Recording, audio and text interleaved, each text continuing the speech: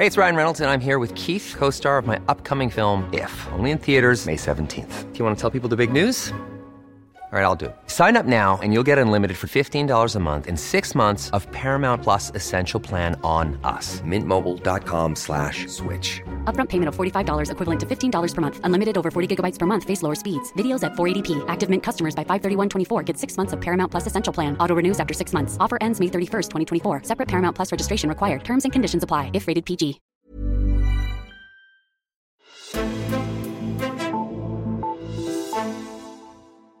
Vi har ventet og ventet på, at politikerne på Christiansborg vil fortsætte diskussionen om, hvordan landbruget skal blive mere klimavenligt.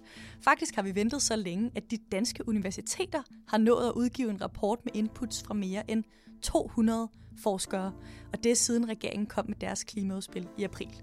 Så hvad synes forskerne skal fylde i en landbrugsreform, og hvad holder egentlig politikerne tilbage fra at komme i gang med forhandlingerne? Det ser vi på i dagens Azure. Mit navn er Caroline Tranberg.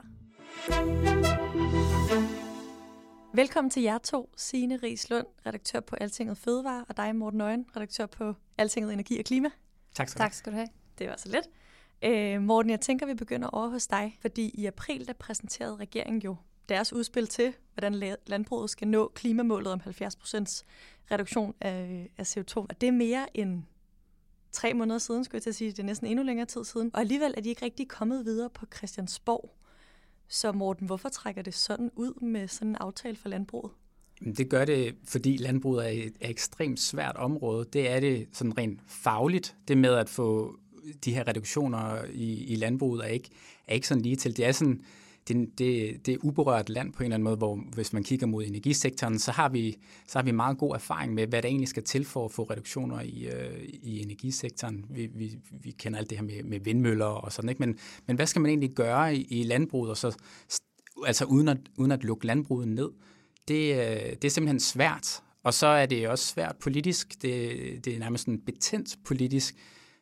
Man har på den ene side nogle støttepartier, som er meget ambitiøse og har fået skrevet ind i forståelsespapiret, at her skal der laves et selvstændigt mål for reduktioner for landbruget. Og man har i midten, kan man næsten sige, måske en regering, som der i meget højere grad vil stå vagt om, at det ikke må koste job i landbruget, og nok også meget gerne vil have, at nogle blå partier i den her aftale, som på samme måde er meget bekymret over det her erhverv, som i forvejen er meget presset. Så det er svært. Det er simpelthen svært, og det har været svært at finde ud af, hvad det er, at regeringen egentlig vil her. Så det er ligesom, det har bare trukket ud, og partierne har stillet ekstremt mange spørgsmål i processen. Og så lige pludselig var det sommerferie, og nu står vi her. Og alle de der spørgsmål, det er fordi, det er også totalt kompliceret, eller det er meget kompliceret. Det er meget kompliceret, og så kommer der nye tal, og så vil man have nye beregninger på dem, ikke? Og i den her proces, der har det lyttet flere gange, at for eksempel Venstre vil komme med deres eget udspil, og det venter vi stadigvæk på. Der er sådan en når man taler med ordførerne og sådan noget, så er det sådan lidt, man venter på, hvad er det egentlig Venstre vil, hvornår viser de deres hånd, og sådan, og på den anden side, så siger Venstre, jamen vi venter på tal fra regeringen, vi stiller hele tiden spørgsmål, de kommer med nye tal, og det er svært at blive klog på, hvad der er op og ned, og vi bliver nødt til at have de bedst mulige tal, før vi kan sige, hvad det er, vi vil her.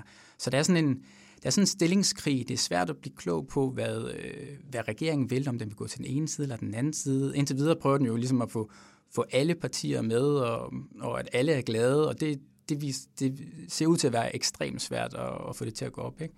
Og hvornår kommer der så skub i forhandlingerne, eller hvad skal der ske?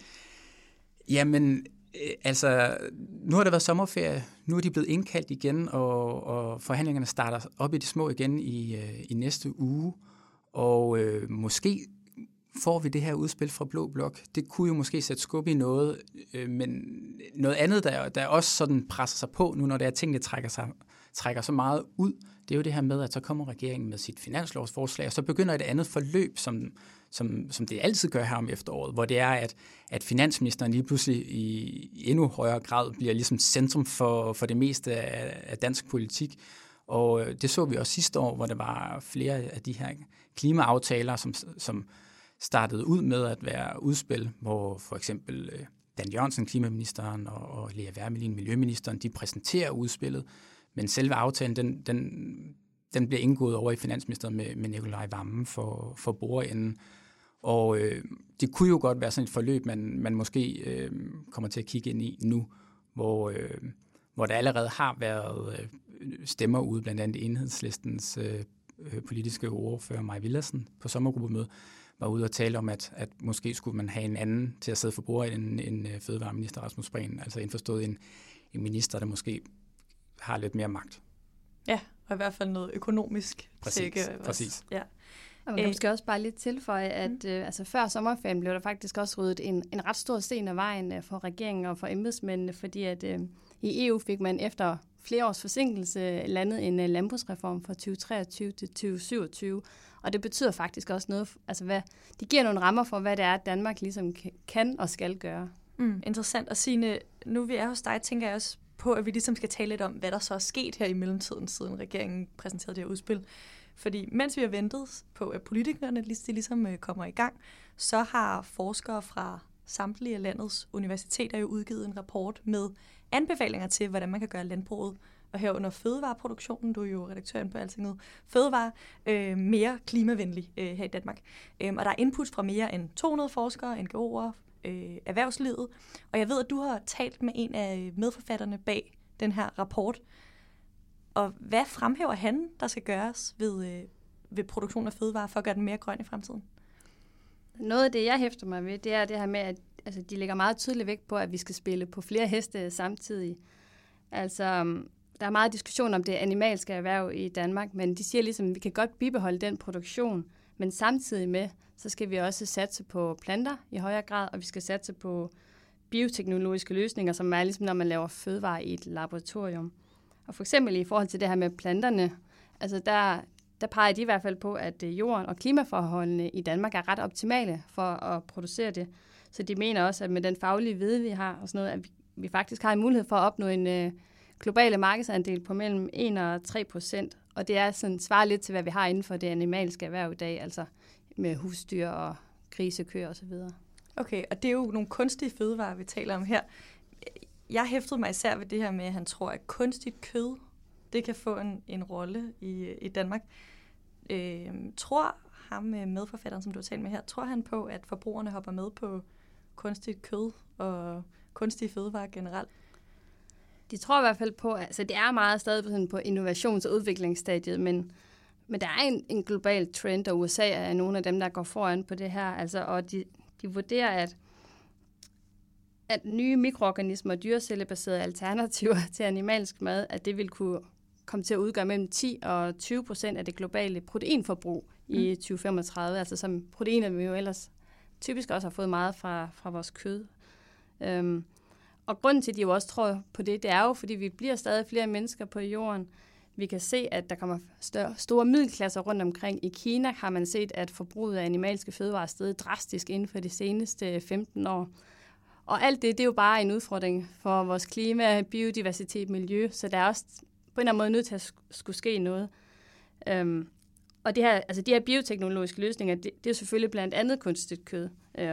Om det så er kyllingenuggets, eller det er bøffen i burgeren, men det er også noget som, altså nogle helt andre teknologier, det er også cellulært mælk, som er mælk, der er baseret, altså lavet af celler, for eksempel fra komælken, altså igen i laboratorierne.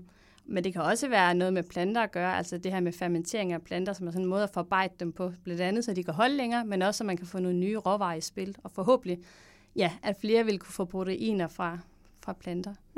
Så det er en videreudvikling af den plantefars. Hvis man går ned lige nu i køledisken og tager sådan noget plantefars, som måske er lavet bønner, så er det ligesom næste skridt, det er lavet af celler eller mikroorganismer, som jeg forstår det her. Ja, præcis. Ja. Hvad med produktionen altså af de levende køer, gris, høns, og så deres produkter, kød, æg, mejeri? Har det stadig en fremtid i Danmark ifølge forskeren? Altså nu taler Morten om det her politisk betændte område, ikke? Og det er i høj grad den animalske produktion i Danmark. Altså. Og der er forskernes svar ligesom, at jamen, det kan vi godt gøre i Danmark, men kun hvis det lykkes os at gøre den klimaneutral. Altså. Og hvis ikke vi gør det, altså hvis prisen bliver for dyr på det, hvis teknologierne ikke bliver så billige, at vi også vil kunne sælge til en pris, så forbrugerne gerne vil købe det, jamen, så regulerer markedet sig selv. Men de tror altså på, at det godt vil kunne lykkes, og så mener de også, at Danmark har en rolle at spille. Okay. Jamen, spændende at følge med i. Jeg tænker, at vi lige til slut her skal se lidt frem mod forhandlingerne, Morten, og nu kigger jeg måske over på dig igen. Hvad for et punkt skal man regne med, eller hvad skal man regne med, der bliver sådan det sprængende punkt i forhandlingerne mellem partierne, når de engang går i gang? Vi ved ikke, om det bliver næste uge, eller om det bliver måneder frem.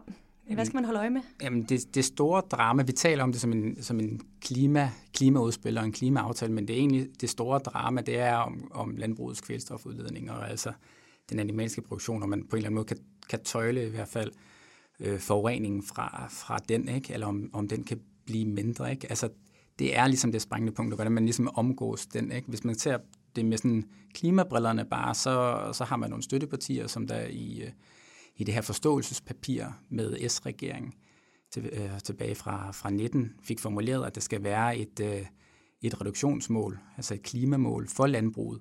Og det kan selvfølgelig godt blive svært at lande et meget højt mål der måske. Særligt hvis det skal være en meget, meget bred aftale. Det med kvælstof er også det, som i forhandlingerne har fyldt og har gjort, at der blev stillet ekstremt mange spørgsmål. Vi har hørt, at der blev stillet over 600 skriftlige spørgsmål til regeringen fra de her forhandlinger, altså af partierne, ikke? Og der er det 360, tror jeg, det var, som er stillet alene af Venstre. Okay. Om kvælstofspørgsmålet, eller bare hovedsageligt omkring. Ja. Og Signe, har du noget at tilføje her til slut til det, Morten han siger her? Jamen bare det der med de mange spørgsmål også viser, altså det er et ekstremt teknisk område, men også bare et ekstremt konkret område, fordi det er noget, der virkelig, hvor der er meget på spil for landmændene.